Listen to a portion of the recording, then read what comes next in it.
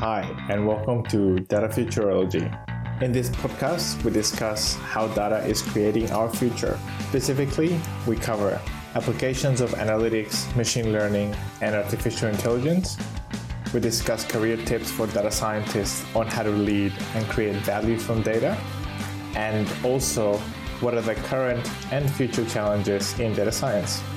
In this podcast, we interview current leaders in the data space, such as heads of and directors of data science and data engineering, chief data scientists, and chief data officers to find out straight from them what were the lessons they've learned in their careers which have helped them get to where they are today.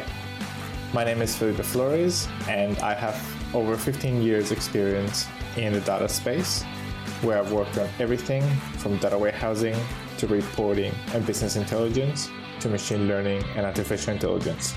I hope you enjoy this episode. In today's episode, we speak with Carol Y. Hai. She is the head of data science and analytics at Tenjin. Tenjin is a San Francisco-based startup that has built a growth infrastructure for mobile app marketers. Carol is based in Berlin as their head of data science and analytics. She has awesome experience in mobile games and mobile internet industry for over 10 years now. Before her current role, she was head of analytics at Fiverr, and before that, she worked at companies like GWC and Naver. In this episode, she tells us about the strengths of being a generalist, how to upskill through your career, how to develop your consulting skills, the importance of data modeling skills in data teams, how to set a strategy for your data team. It's a really great episode, a really interesting discussion. I hope you enjoy it. Hi, this is Felipe Flores, and today I'm speaking with Carol Y. Hai. How are you doing, Carol? Hi, Felipe. I'm doing very well. Thank you. Thanks so much for making the time to do the interview. I've been looking forward to speaking with you for quite a while, so thank you so much for making the time. No, it's my pleasure. I'm really happy to be here today. Thank you. At the beginning of the interviews, I always like to ask people what brought them into the data science field or the data field in general. What was that for you? What brought you into data?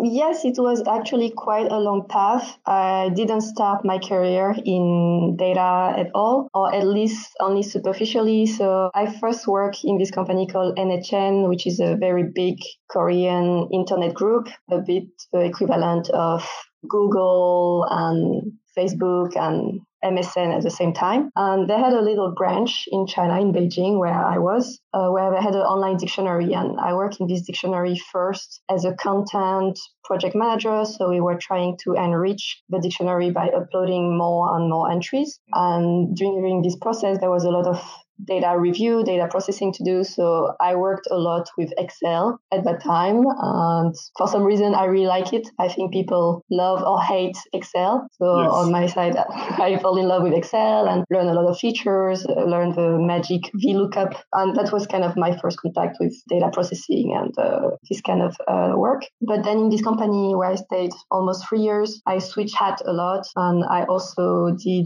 kind of customer analysis of the traffic on the website, customer support, also strategic planning, which was more towards marketing research. In that case, more absorbing a lot of reports and market data. And I finished in sales, which was a bit far away from the data side of work. Yes, but also very interesting, I'm sure. Yes, and I did that because in that time, that was the most critical aspect of the business. The dictionary was successful, being used by a lot of users that were learning Chinese, but we were not managing in making money. Like it's very common in the dictionary business. You don't make so much money. You only rely on ads, and ads doesn't pay that much. So I thought that's the most critical part, and I should learn. And also, it's a very interesting skill to have to be able to sell yourself, sell your project. So I went there, and when I left the company, I spent some time doing volunteer work with my friends who wanted to organize in China event called iWeekend, that is to promote entrepreneurship, where people come together over the weekend. Some people bring their ideas and other people bring their skills, and they'll build a team and try to hack a website or an app over the weekend, and maybe it's the start of a business for them. So at that time, I also used my sales skill, or at least keep developing my sales skills, because I was raising money, trying to look for sponsor and also help on the organization side. And that was also very eye-opening for me, because I was not so familiar with the startup spirit and the startup community. And I really enjoyed these people who are so driven and want to start their own things, be their own boss, but also change something in the world that they think is not functioning properly, solving a problem. Then when I was volunteering for this association, that's when I was approached by my next employer, the GWC, who organized one of the largest conferences in China for mobile internet and apps. And I was still doing sales and sponsorship, organizing events. But that's where I got more knowledge about the app industry, mobile, internet, and already got in touch with a lot of big company in gaming and in advertisement in the space. Your background has been so diverse, and that you seem to jump from one challenge to the next. It's so interesting. Yeah, I guess it's always been part of my profile. So I always liked math in high school, in school, but I decided to study international relations because I come from a small island and I thought I was not that connected to the world. I wanted to learn more about country relations and the history between them. And my study actually was a good match because it's trained people to be very generalist and to find their own path and to be able to switch from one topic to another. So it's true, that's what I did in my career. And most of my classmates also have this kind of path where they're doing things that are very different from me, but they'll build their own way. And I think that term is so important, and I find it so valuable to be or focus on being a generalist. Focusing on being a generalist, how did that help you through your career? Yeah, I think it helped me being curious and try new things, develop different type of skill set, particularly on the soft side, like communication, working as a team, learning from other people, and not being scared to start from scratch, and then always be a beginner in a new skill. After I left GMIC, they sent me in the US to organize one of their conferences. And that's when I started thinking about, okay, I'm still doing sales and it was a skills I want to learn, but I don't really see myself being sales director in 5 years. That's not really what drives me. Actually, I think I like a work that I'm a little bit more sitting behind a computer, and like I remember my Excel day and I remember I liked math. And at the time, a lot of people were talking about data science and analytics. And there was a lot of meetup in the Bay Area where I was. So I got curious and joined a few of them and realized that, that was something that I was very interested in. And because people were more and more recruiting in this field, I thought it would be a good path for me to train myself and join this new career path. So at that time, I learned visualization software Tableau. Already had been around for quite a while in the US, but not so long in Europe. So when I decided to come back to Europe in Berlin, I applied for a few jobs, and Fiverr, which is a tech company for the mobile space, they were looking for business intelligence analyst that knows Tableau because they wanted to roll out this tool in the company. And so even though I did not have much experience in business intelligence, they hired me because I knew the tool and I built up my skill from there. And I think being a generalist allowed me to do that and have enough confidence in the fact that I will learn on the spot. And how did you go about learning everything that you needed for the role? So Tableau, they had some very good online program. I encourage people to learn their tool because the more people know how to use it, the more they can sell their software. And I think what was a big driver of Tableau and the fact that it's still very popular today is Facebook was one of the users, and they do also a lot of talk about how to build very nice dashboard. It's also all about the current, it's already been around for 5 years or so, but the idea of democratizing data and letting people doing their own analytics. So there would be a BI team who prepare the data and then the Tableau software, but any people in the company can do their own data digging and answer their own business questions. So Tableau is a lot about this. So they have a lot of training online that I followed. And then once in Fiverr, I also ramped up my skills in SQL. I didn't know SQL at all, or just like some basic things that I did at school, but it's something that is quite easy to learn if you spend enough time. And at that time in the company, I was surrounded by very good BI engineers. So I learned from their own code, ask questions, and always try to write or improve SQL myself rather than asking them for support. Over a year, I think I really improve my SQL skills. Any of the skills I learned that was also from my colleagues. So that's working with the right people that are better than you in certain area is always valuable. And you used, well, first, no, what I'll ask you is, how did you go from starting as a BI consultant in Fiverr? How did you go from there to head of analytics? Yeah, it took some time. I stayed 4 years in Fiverr. At the beginning, I really didn't know anything about business intelligence, except for my own role of doing visualization. And I think it's really spending time with my colleagues and also seeing the team changing, seeing the management of a team changing, that I could get a better idea of, okay, what are the different kind of BI team you have? What are the different profiles? So it's very typical to have BI engineer that are separated from BI analysts, with the analysts being more in touch with business, understanding the business concern and all the KPI. And then they're able to translate this to the BI engineer that really more take care of all the analytics system, the pipeline, monitoring, but also sometimes data modeling, preparing the data so that it's very easy for the analysts to get the information they need very quickly. But there's also often a lot of overlap and mixed profile. I understood also spending this time in Fiverr the difference between a data engineer in the production system and BI engineer. And by talking with more and more people, I see that different company has different setup. In certain company, these two roles are very separated. But in some company that are maybe smaller, you don't have a dedicated BI team, and then they just take production engineer to start building the analytics system. So I think all of this knowledge was very important for me to grow as a data scientist and a leadership position, because then you understand what are the different possible setup, what works less, because you already have some kind of framework in mind. It helps you collect more information and develop your network and ask what other people do. I guess you guys had so much data in that company. I think it was around 500 million daily active users. So then to manage all of that, how was the team structured?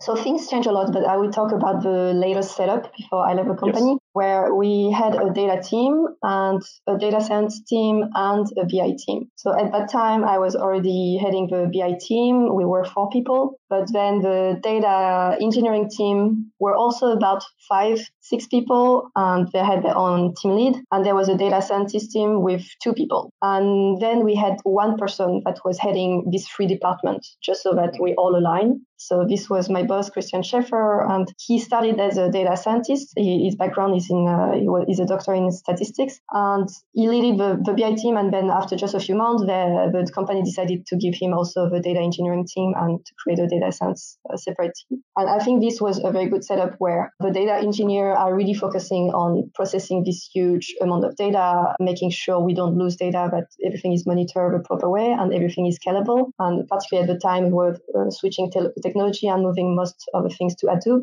So there was a lot of work just on this. And then us in the BI team, we also had a lot of work because the business, finance, marketing all rely on having the data they need and prepared the way they need it. Internally, they usually also have quite urgent requests. So we kind of help the company by answering these people, being close to business, while really the data engineer can take care more of the system and making sure everything is running properly. And data science, I would say, was working sometimes with engineers, sometimes with product on optimizing any topic like processing, maybe not processing all the requests we get, but only filtering the one that will end up on business, or optimization, of course, was a big topic. Yes. So tell me a little bit more about that. What were the types of problems that you were trying to solve, or the improvements for the business that you were looking for in the data? So it's evolved a lot. At the very beginning, it was really just to roll out the software and train the people. So we did that, and then we set up Tableau user group internally in the company. And every week at the beginning, we would meet and give some class or ask the people what kind of dashboard they're trying to build, and do really coaching and also encourage peer coaching, because we want people to be good at Tableau and then serve their own team, but also talk to other stakeholders that are using Tableau, and so that they can help each other. So this group was very useful tool in that way where they could become more dependent from the BI team. And we also had a Slack channel. So that's this internal communication channel where people can ask their question. And sometimes the BI team answer, but sometimes their peers answer because they're also quite good creating dashboards. So that was the very first step, like encouraging the self-service aspect. But after 1 or 2 years, maybe things worked too well, but we had so many dashboards that were created by this user that sometimes it was redundant. Sometimes some people didn't calculate a matrix properly and don't notice it for months. And then someone look at the dashboard and realize, oh, you've been realizing on this metric that's not properly calculated. So after 1 or 2 years, we decided to scale down and BI team to take over building dashboard, but to kind of centralize all the needs within just a handful of dashboards. That was a big project because it's very hard to change people's habits, but we managed by just launching this multi-purpose dashboard with what was very flexible with a lot of filtering option. And little by little, people adopted it and we could remove their custom built dashboard that was not as flexible, and it worked out quite well. And I would say these were the two bigger projects with Tableau. And of course, there was a lot of executive dashboard building. And anytime the executive team wanted to look at a new KPI, also be able to decide on feasibility, check, bring recommendation if it makes sense, what we would recommend. Also, a lot of aligning stakeholder requirements that are sometimes conflicting. It's a lot of people management as well.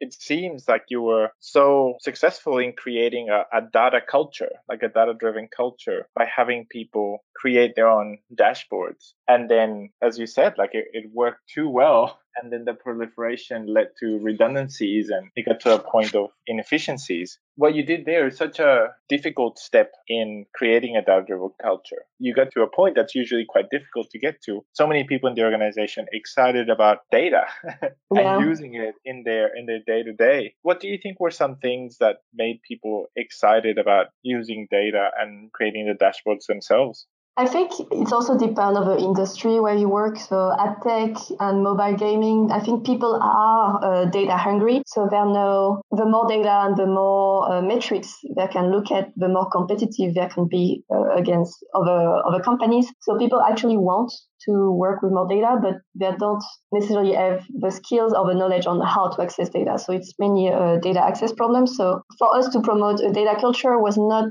that difficult. And then it was more about convincing people to input time in training themselves in learning the tool on how to access the data. That was maybe the challenge. Also, some team leaders were a bit reluctant to have one of their teammates spend 1 day a week training on the tool, even though they could see the gain in the long term, but we needed to do some education for them to allow this time spent learning a tool on data access. So people were curious, I would say, but out of, 20 people who need data access, maybe only 5 will be curious enough on, how this is built, how is this calculated, where exactly from in the system is it coming from. But they would become good data analysts. And I would say 15 of them only need data access to do their other job better. And that's why when everybody could build their own dashboards, just a handful will really be curious to learn the skills properly and build things and ask questions. And the rest would want to just have something quickly and just trust that everything is fine and use the data to change a campaign setting or to try to improve their results. That's where the standardization came from, because still a large majority of people only want data access. But for the handful of people that you will discover that become good data analysts, I would say it's still worth the effort to have trainings and to have groups that enable a lot of people to try it. But then you need to face the reality of the situation that most people just want the data to do their other work better, and they don't want to become data specialists. And how were you able to uncover the needs of the people that were not building their own dashboards? They usually approach us. So because we were serving so many teams, that's what happened when you have a centralized BI team and we serve everybody in the business. So we had in place a ticketing system, and that helped us a lot manage requests. And also we set up a priority system, and we talked with a few high-level executives from time to time to help us prioritize some requests from a department over another department. So it takes a lot of education as well, because with each data request you receive, you need to ask them, okay, what is the big picture? How are you going to use this data, and how is this going to help the company? And only by knowing how it's going to help the company can you benchmark this request against against another request and decide which one should take priority. People are usually in their own bubble, in their own department, so they don't really understand why you need all this information when for them, this is the most important things to happen, like to have access to this data. So it's very important to keep a very good relationship with a stakeholder and talk to them, and also be very transparent on what are the other things that keep you busy of working on their request, and also be upfront early enough if a request is not going to get prioritized and it's going to take months for us, or maybe the BI team will never work on it because it's never going to be important enough. We try to be very upfront so that they can find an alternative solution early instead of building frustration. So in that case, you were looking to, because we're on this topic now, I wanted to ask you more about the stakeholder management. So it sounds like people were able to find their own solutions and sort of self-cater a bit, as well as working with your team. Could you tell me a little bit more about how you did the stakeholder management piece? So that would be an extreme solution when people are left to their own means and don't work with us. And hopefully they only do that for their current request, but for the next request, they would still approach us. And then we will again reassess depending on what's the impact of this data request. Yes. And also when they had to rely on their own means, that usually means they need another way to get the information that is maybe not as exact. So instead of us really counting how many ad requests we had on a specific day, they would need to come up with their own estimation using other metrics and having something that is an estimation, but that is usually good enough for their purpose. But for the stakeholder management, we usually had a few team or department that we know are more critical, and that's also come down to the company strategy, like depending on what is the focus of a company, what is the main product the company want to push in this quarter or in this year, then that will also be how we align the priority we set up. So being in touch with the executive is very important. Being able to have someone sit in executive meeting, or at least a very good point of contact that sit in the executive meeting, really help us kind of go in the right direction in terms of what we are prioritizing, and also what internal projects we should give focus on. Because the challenge of a BI team is, or any technical team that work with business, is that you have a lot of business requests, but you also have some requests that should come internally on how to improve your own efficiency, how to scale your own system. And sometimes we needed to take a step back and look at this and decide how much time we won't spend answering business questions, just so that we can increase our monitoring or the reporting capability. And how did you set a strategy for your team? I think that's what the company wants. And at the time when I took the lead of the BI team, it was to keep business as happy as possible in a time where we were changing a lot of things in technology, infrastructure, and reporting. There was also a concrete decision from our team to spend a lot of time refactoring, just so that we had to deal less with crisis and more on interesting topics. So it's important to know what the company is expecting from you, but also what your teammates want and what drives them. So I always make an effort to talk to them. So we have 101 meetings set up where every week you sit down with one of your teammates and just generally speak how they feel about work, what makes them happy, what don't make them happy, how we can improve the work relationship, the communication, and also what motivates them, what they like, what tasks they like, what tasks they don't like. And in a time like this where we need to maintain the system and refactor a lot, this is not super exciting task.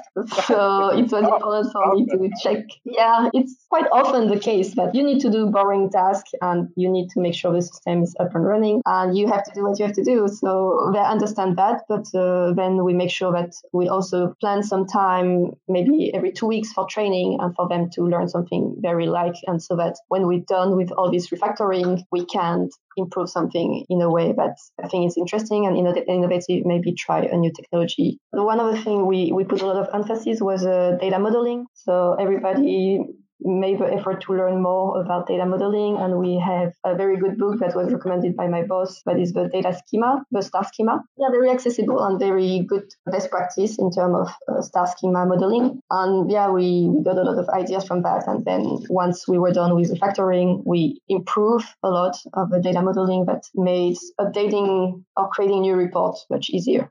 And tell me, how did you decide on your technology stack? Because you had quite a diverse one. How did you decide what you were going to use? So in fiber, I didn't really have too much choice, and also because I did not came from a technology side. So when I joined the company as an analyst, of course, they already had their own setup, and the BI team lead at the time with the CTO took most of the decision in terms of database and a server, and which ETL tool we use. So we use the open source ETL tool Pentaho, which I really liked, and even today I would use it if he can in the company. And then in terms of database, it was Exasol, which is a German in-memory cloud database that works really well. That is good for a lot of data, and that makes analytics really fast.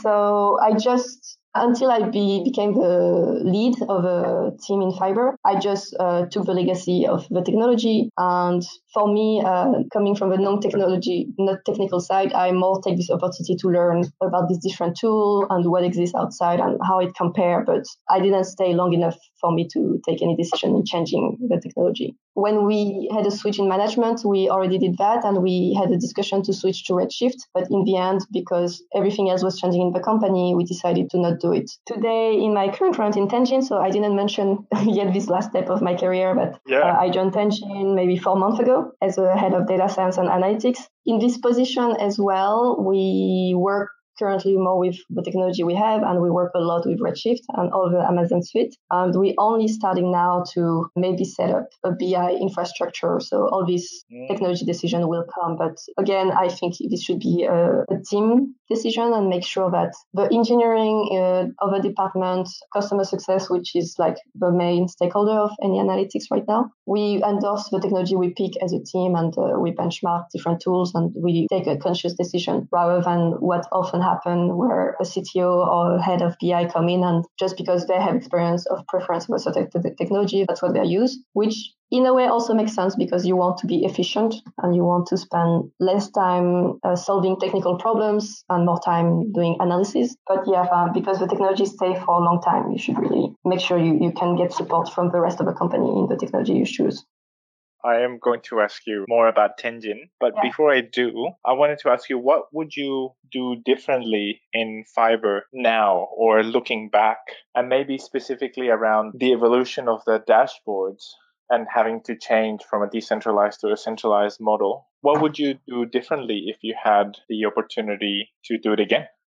Yeah, I think we would have made the move to go towards a central situation a bit earlier. I think it was still needed at the very beginning to let everybody be free, discover the tool that it was brand new, what Tableau can do, and had as many people hands-on as possible. Also because they are then become advocates of this software, but it's quite expensive and you need enough people to be happy with it for it to make sense. But maybe we should have kept, even though we had this weekly session, maybe we should have something in addition, like a monthly meeting with a certain department where we review all the dashboard of this department, and we can already point out within the team that, you are both building almost the same dashboard. Maybe you should already think of aggregating everything together. And in that sense, we let people a bit too on their own. That would be one thing.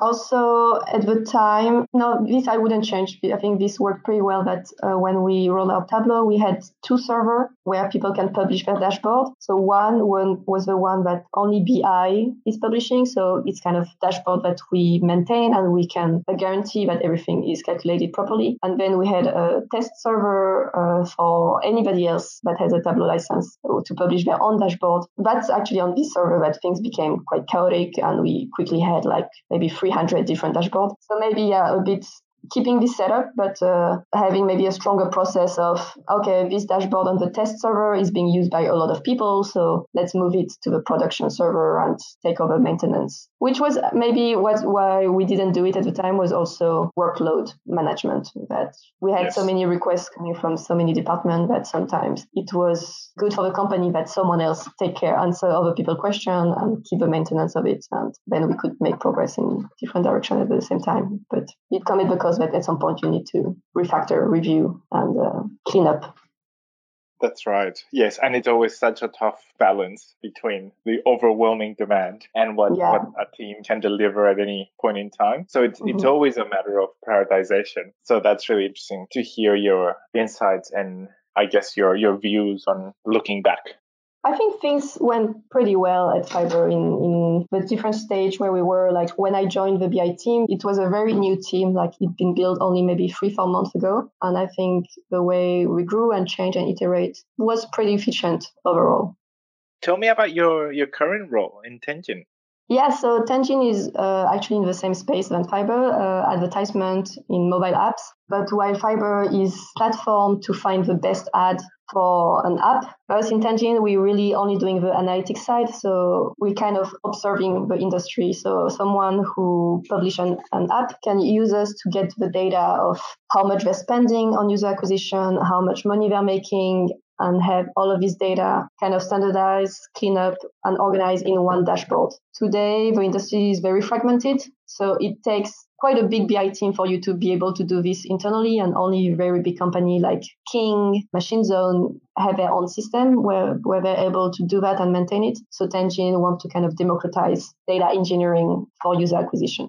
That was what was attractive to me. So join a company that is purely about data and analytics, and customers that work with us because they're interested in having the proper data to become competitive, to check if their games are working. And Tenjin is providing the data in a dashboard, but also in another form, which is kind of a direct access to the data in a Redshift database for most sophisticated customer who would want to build their own dashboard or who would want to do data science project like optimization or prediction, looking at user level data, which more and more publishers are asking in the industry. And they needed someone like me with an analytics profile to check how the customer would be using this data that is accessible through database and how we can make the experience better, what kind of analytics we could encourage them to do or which one we could do internally as well. And what are some of the challenges that you have in front of you at the moment? There's the company challenge. So Fiverr was a 200 something people. Tenjin we're only 14, I think, today. It's only 2 of us in Berlin. So sometimes, it's the typical challenge of working remote, but we make a lot of effort of syncing online and also meeting with the rest of the team in San Francisco every quarter. And in terms of work and data science, the challenge is also what is interesting to me is that everything needs to be set up. So in one way, Tenjin as a product is acting a little bit like a data engineering team where the big chunk of the data is being processed and monitored and everything is fine on this side. And then they only need maybe an additional team, analytics team or data scientist to look at the data and run some project. One of them that we did was around fraud, which is also a big concern in the industry. The more publishers spend in user acquisition, the more channel of spend he need to use, and then the more risk there is that some of the publisher where his campaign is being advertised are fraudulent. And a lot of industry talk about fraud and is a bit scared about it, but they don't really know how to prevent it or how even to observe it. So this was one of my first projects joining the team to use our database product to see, okay, what kind of analytics we can run that will clearly show to a customer if fraud is happening or not. Could you tell me more about that fraud? What is it like?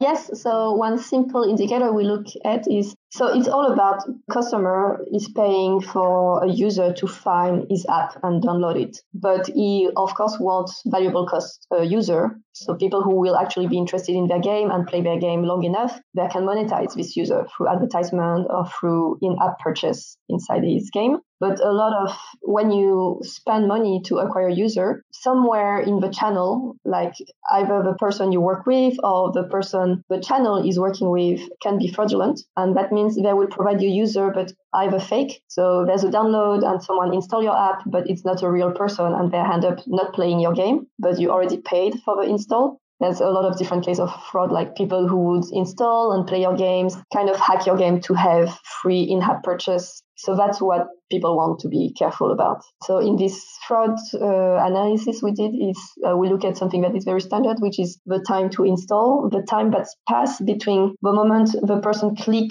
on your ad and the moment they install your app. So normally there's several steps. They see your advertisement in a different app, they click on it, then they're interested in your app. So they go to the app store and then download your app, and then they need to open your app for you to know that, okay, this user installed my application. application. So between this first click on your advertisement and the final install and open your app, it usually spans sometimes. It really depends on the user, on the game, on the country, but it's really rare that people take less than 5 seconds between the click and the install. And by looking at this time to install and particularly at scale, like in the last 20,000 install that you got, how is the distribution of this time to install? Then we can see very interesting thing. Like in a natural behavior, you have a very steep increase of install between, I don't know, like in an example, it would be at the 20-second point. And then after 20 seconds, you still have a lot of install, but it's kind of very slowly decrease until you still have install after an hour, 2 hours, 3 hours, but it just keeps decreasing very consistently. In some case of fraud, particularly programmatic fraud, where a robot is creating most of the install, then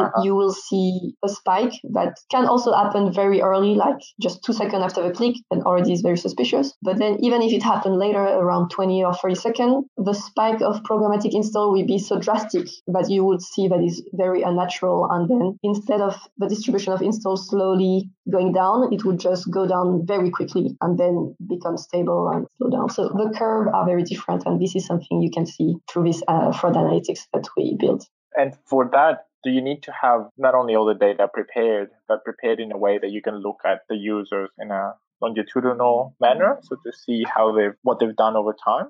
This was simple enough that we only looked at click and install. So yes, you needed the time of a click, the time of an install, and then through some SQL, you kind of prepare the data the way you need. And after that, run a very simple Python script that kind of graph all this time to install the way you want to look at it.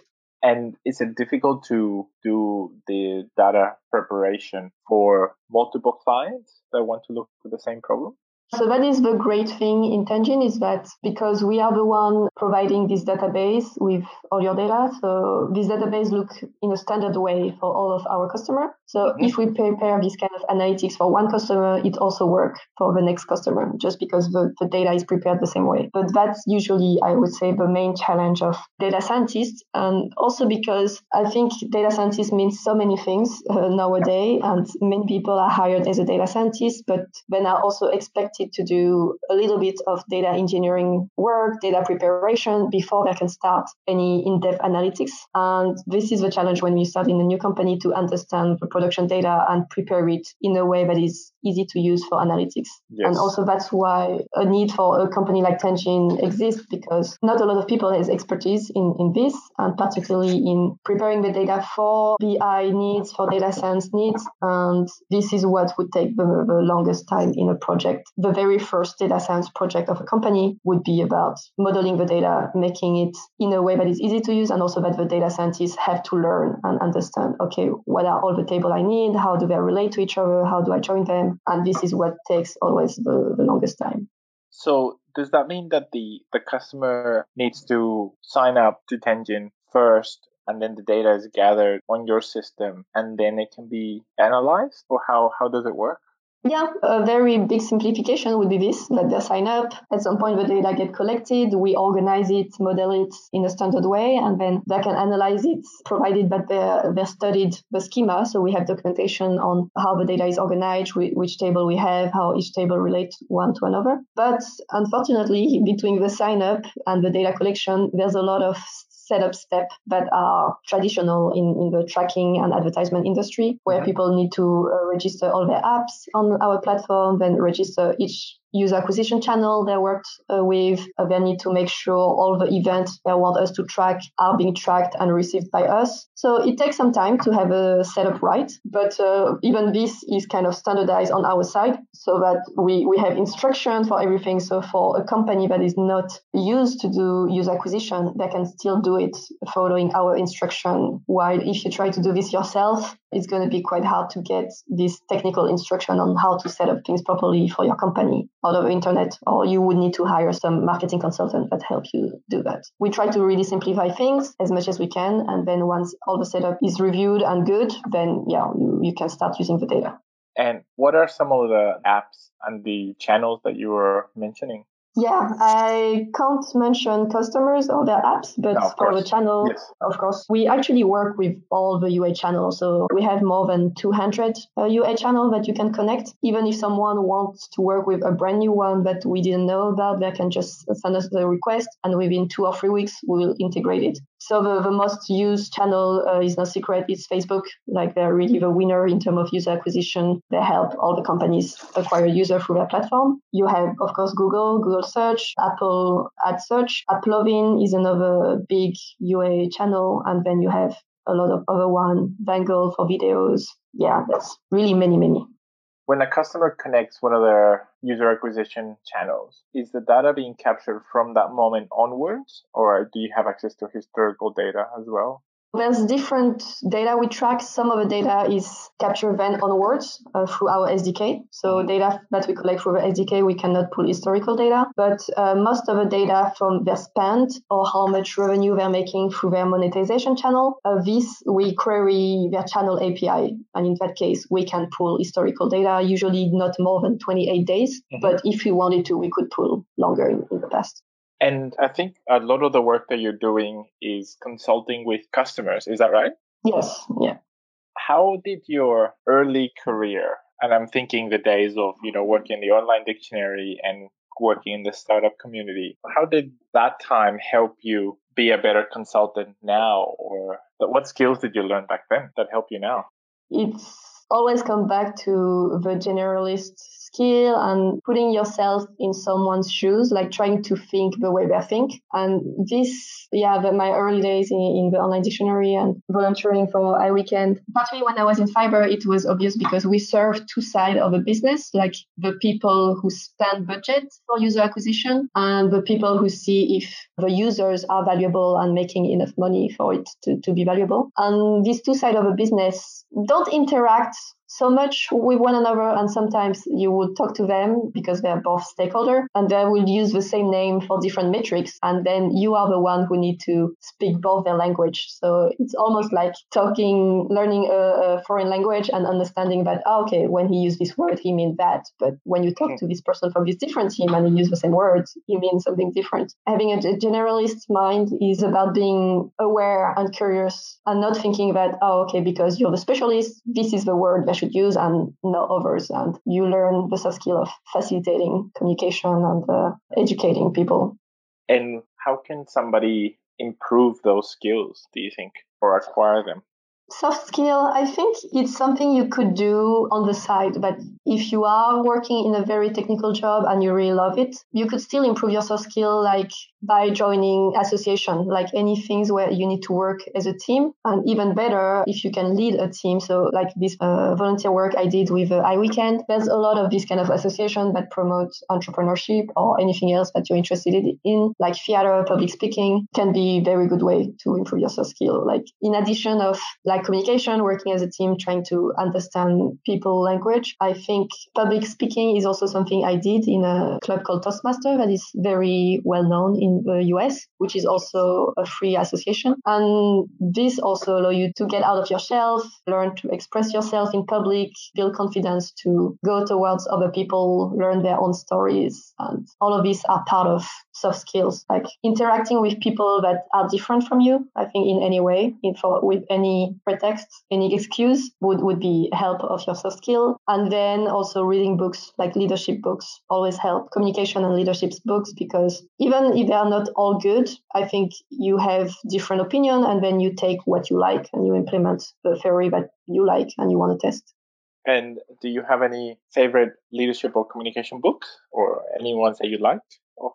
There's one called the Platinum Rule that is about communication and the fact that you have maybe simplified 4 type of people with the way they think, the way they communicate, and then it gives you tips on how to interact and understand this profile a bit better and adapt your behavior. So yeah, this one was a little bit eye-opening on, yes, like people who are this style are not necessarily bad or annoying, but it's just a different version of me. And if I see this other way, then I can relate. And it's important to always do that, like understand why someone, but you don't understand what is blocking each other to understand each other, what is the value of the communication style that make it difficult, and then be able to overcome it.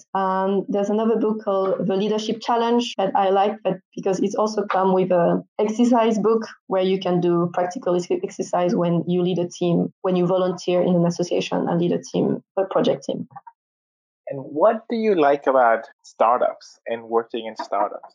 I think it's almost like a luxury to be able to work in startup because it is not as stable and a bit more risky. Like you're never sure that the startup will still exist in 6 months. That's part of the risk. But because you have a smaller group of people and usually people who know each other or at least have been working together through hardship, then the quality of the work relationship you have are better and more personal. Like in big companies, it's easy to think, okay, work is work. My personal life is outside. And even though I have friendly relationship with my colleagues, I don't want to mix things up too much. But in startup, you can't really do that because you have to, the border is much more blurred because you both commit to the same dream in a way, but you all want to solve this problem that this company is solving, and you're all willing to take the risk that it's not going to work, and in 6 months you're going to be out of work. So already because you're sharing this risk and kind of this same value that this is a problem you're interested in, it creates some bonds, and because you have to work a lot, there's a lot of pressure, things are a bit more chaotic. In startup, you are more decided for yourself what you work on, what is the priority. Of course, thinking with a team, but you have more flexibilities. Then it's very important that you trust people. Like right now, we're onboarding someone new, and something I thought about when I wanted to onboard him was you have to realize in a startup that you don't have a lot of process, but the process are being replaced by the fact that you trust your colleague. And even if there's no formal way of doing something or solving something, just because you trust they will do the right thing, then you just communicate and solve things through communication rather than process. And that's something I like. Like I really love working. I wouldn't call myself a workaholic anymore because I try to recover. But yeah, the work is still an important part of my life, and enjoying working with the people I work with is very important. And I think this is something in startup that you get because you a little bit get to choose your team. That's right. And I love that contrast that you made between processes and trust, and less processes require more trust. That's so true. And tell me, how did you recover from being a workaholic? It's tough, but I need some tips. No. Yeah, well, you need to set up some strict line. But after this time, I go back to home, even if I did not finish all the things I wanted to finish. I think, being more tolerant towards yourself, and particularly in startup, you really need to have this limit for yourself because you will never finish the work. And I think I'm reading this management book as well from the former Intel CEOs. And when you reach a certain management level as well, you will never finish all the work. So you just need to have the work ethic that to say, okay, I've done enough for today, or I've done the maximum I can for today. And now I just go home and relax so that tomorrow I'm more productive and I'll keep doing as much as I can. But you just know realistically that there's no way you can finish everything. So once you have this realization, only two solutions: either you still try and then you risk the burnout, which is not helpful for anybody, nor for you, nor for your colleague, nor for the company, or you try to have a healthier balance and set up a maximum time by which you leave the office. And of course, having some sports outlets, good, very important, I think, for mental health. So I try to go running twice a week, even though I hate it and I'm really bad at it, but it's a good way to stay in shape. Thank you. Now I would like to change tact a little bit and ask you some more high-level questions. The first one is, what do you think makes a great data scientist? So what we call a data scientist can be so variable. I think I would look at it in two ways. There's a great data scientist that is very good at the technique and statistic knowledge. So that could be like formal education, being really good at math, having done a PhD actually in any topic, just give you the discipline of doing research, being able to focus on a hard topic for a long time. So this is one aspect. But I think nowadays and in the industry, the issue is that data scientists know what they do, know the technique, but no one else in the company understands what they do or how things work. So then the communication skill and the patience and love educating other people also become a very important skill for data scientists. Maybe if you're lucky, you're part of a data scientist team and your boss can do this for you. Like he will understand all the technical challenge or all the things you do, and then he will be the one talking with the business and educating people. But I think at some point you will want to change, and very likely the company who will hire you will need you to also be able to explain and break it down to people who are not as technical how things work, why it's important to do it, and be very patient, I would say. There's one more thing that also, because you will be the one educating others, sometimes they would be really smart and ask good questions that make you also move forward with your research. I think you also need yourself to have a discipline of asking yourself from time to time when you're in a project, is it worth the effort? What I am trying to gain when I improve this model, for example, even if I gain 1% more accuracy, like the 3 weeks of effort I will input in it, is it really valuable for the company? Sometimes I think the data scientists get lost in being very motivated in solving the problem, improving the model, but they forget like the higher view of, is it really valuable for the company? Is it worth the trade-off of the resource I'm inputting in? And I think more and more, particularly for data scientists who want to have a leadership position, that's something they need to be more pragmatic about. That's such an easy rabbit hole for people to get lost in just chasing a better model instead of looking around on whether it's the best place for the resource, as you said. And how in the past or with your teams, how have you been able to stop that from happening? I think like talking maybe more with business analyst, because it's the same. I think you need to think like enough, particularly on important projects, to see exactly where they're getting stuck, what is happening on their side. Also, in a way, like make them understand that, hey, maybe it's not worth the effort and I want you to take the decision that now it's good enough. And then you're just like a middle person that bring back to them what business thinks. Very often as a technical person, we want something that is really bulletproof and like scalable, that everything works. But then we just need to remind to the teammate, hey, for business, what they care about is ABC, and this is good enough for the time being. And also we have that other projects that are more important than improving or finishing the current project. So I think, it's a lot of reiteration, being careful of how your teammates are spending their time if you think that the project is taking longer than you thought, and reiterating the priority of the company. I wanted to also ask you, what do you think makes a great data science leader? I think definitely the communication, maybe even more than being good and knowing the latest technology, is the best, because I think as a team lead, your role is really to serve your team and be able to remove a roadblock. And the best way you can do that for them is by being close to business and being close to what the stakeholder want, what are their priority, and when do they think something is good enough, so that you don't waste a lot of time doing things that are better or interesting, but you need to increase the value of how people perceive the data science team in the end. And if you're doing too many things that are obscure or that business don't really see the difference, then you're not helping them advance in their career. So I think it's a lot of being the mediator between business and your own team, and also promoting the work of your teammates, trying as much as possible to democratize the data science project, and maybe push your team to present and try to present in a simplified way what their project are about to a broader audience. And through that, help them grow their professional capabilities. Exactly, public speaking and explaining their project to non-technical audience. What do you think are the current challenges in data science? To me, the main challenge, particularly when you recruit, is just the fact that data science is such a hot topic that everybody want to do it, and also a lot of companies want to recruit for it, but without a very precise idea of what they want to achieve. So a lot of companies just want to hire data scientists and think this person is going to solve all their problems, and they kind of rely on this person to frame what is the team going to do, what's the challenge they're going to work on. So I think that's the main challenge, like expectation management and educating the employer in what you can do and what you cannot do, what is the setup you need before being able to do any data science. So maybe just general. It's actually a good place to be, the fact that people who are not so educated about data want to work with data professionals. So that means we will get there. And in a few years, the general knowledge about data and what you need as a setup before being able to do analytics or data science will become more and more common knowledge. That is true. I completely agree that expectation management is, I think, one of the main things to focus on now because it is a big challenge for a lot of people. And what do you think are the future challenges in the industry in data science?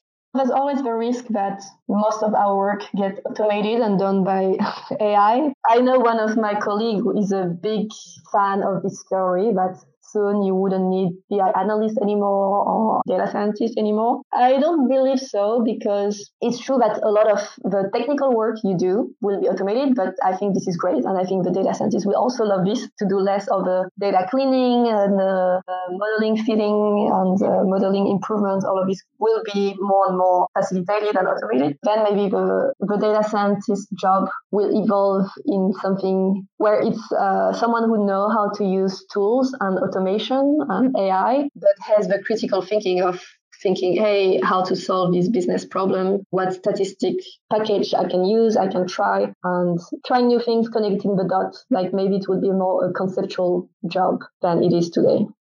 Have you heard the phrase imposter syndrome? Sometimes it's used around data science. Yes. What do you think of it? I think it's true. At least it's true for me. And I also hear it a lot in our industry, in any data science community. I think it's maybe we all has this idea of a perfect data scientist, and then it's always someone that is not like you, like yourself. But the fact is you have so many different profile of people becoming a data scientist. Like me, I did not study math in university. I didn't have any formal training in data processing or not even in computer science. But yeah, we all reach a space where we all data scientists, but with different skill sets. And I think where you come from brings skills that are unique to you. And in the end, being data scientist is you can learn by yourself and you understand what are the challenge, like the technical challenge you need to solve and the communication with business. So it's not about being the best technically or being the best at communication. The field is so big and there's so many skills that are required to be a great data scientist that your background gives you a unique flavor. And therefore, you shouldn't feel bad about the imposter syndrome. You should use your background to your advantage. That's a really good way to look at it. Yeah, and I think it's always good to remind yourself that we all have imposter syndrome in a way or another. That helps. What excites you the most about data science? Why do you love it? I think the fact that today it's kind of a new software engineer, like in the 80s, so computer became democratized and people went more and more into the field. And in the last 5-10 years, it's data that is more and more democratized and more companies are having data that they don't know what to do with or they need people to do it with. And I think working in data and being a data scientist is still being quite early in this industry where this data access is quite new and there's still a lot of things to discover. So that's like the new aspect of it, like being early and maybe helping the democratization from doing the job of understanding the data, doing analytics, and then bringing it back to business, educating people on why is this useful and why we should do more of the data analytics. That's what is interesting in kind of being a bridge in this field. I completely agree. So I only have a couple or two more questions for you, and they're about sort of advice for the listeners. First, I wanted to ask you, what advice would you have for up-and-coming data scientists? Depends. If it's a newly graduated student, I would say you don't need to start as a data scientist, but really depending on what you study. I mean, if you came out of a PhD or master in applied math, then yes, you could start as a data scientist and you learn on the job. But if you didn't have such a scientific background, you could start in a BI team or in a data engineering team and already get to know this aspect of a job for a few years before you switch to the data science. And if you are already more advanced in your career and you're trying to do a switch, then yeah, look at your background and your skill. Do you come more from computer science, software engineering, and then try to be this data scientist that is implementing things in production. So it's already kind of close to your skill set. While if you come from business, sales, or finance, then you can be a data scientist that is more doing learning Python and running statistical package visualization so that you can explain to business what is happening. So just be curious about what are the different profiles, the different kind of tasks a data scientist can do, and go step by step from something that is close to your current profile to something that it's new to you. And what advice would you have for data science leaders? Be relentless in recruiting and maybe trying to bring in your team people with different background so that they can complete each other, and always pair up a senior with a junior. What I realized with a junior data engineer, data scientist, is they usually have a lot of new idea, new technology they want to try, while the senior is more worried about the stability of the system. So it's great to have the two opinion in your team. And I think, because this field is so new and things are changing fast, bring a lot of emphasis on trainings, like making sure people keep growing their skills, their technical skills, their soft skills. Yeah, but they are where they want to be in 5 years.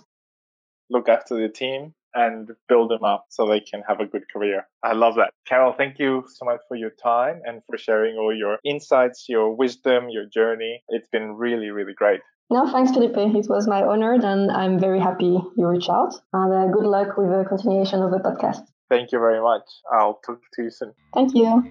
Bye. Boost your data science career with skills that count. James Cook University's 100% online Master of Data Science is one of Australia's fastest. Study while you work and focus on just one subject at a time. Visit online.jcu.edu.au for more information. As data scientists, we're always looking for ways to gather more data and to understand our customers better. Firebox do just that. With Firebox, you can easily create a quiz for your app, website, or blog. These quizzes are used to generate leads, educate, or engage your customers. Check them out today. That's Firebox with a Y, so Firebox.com.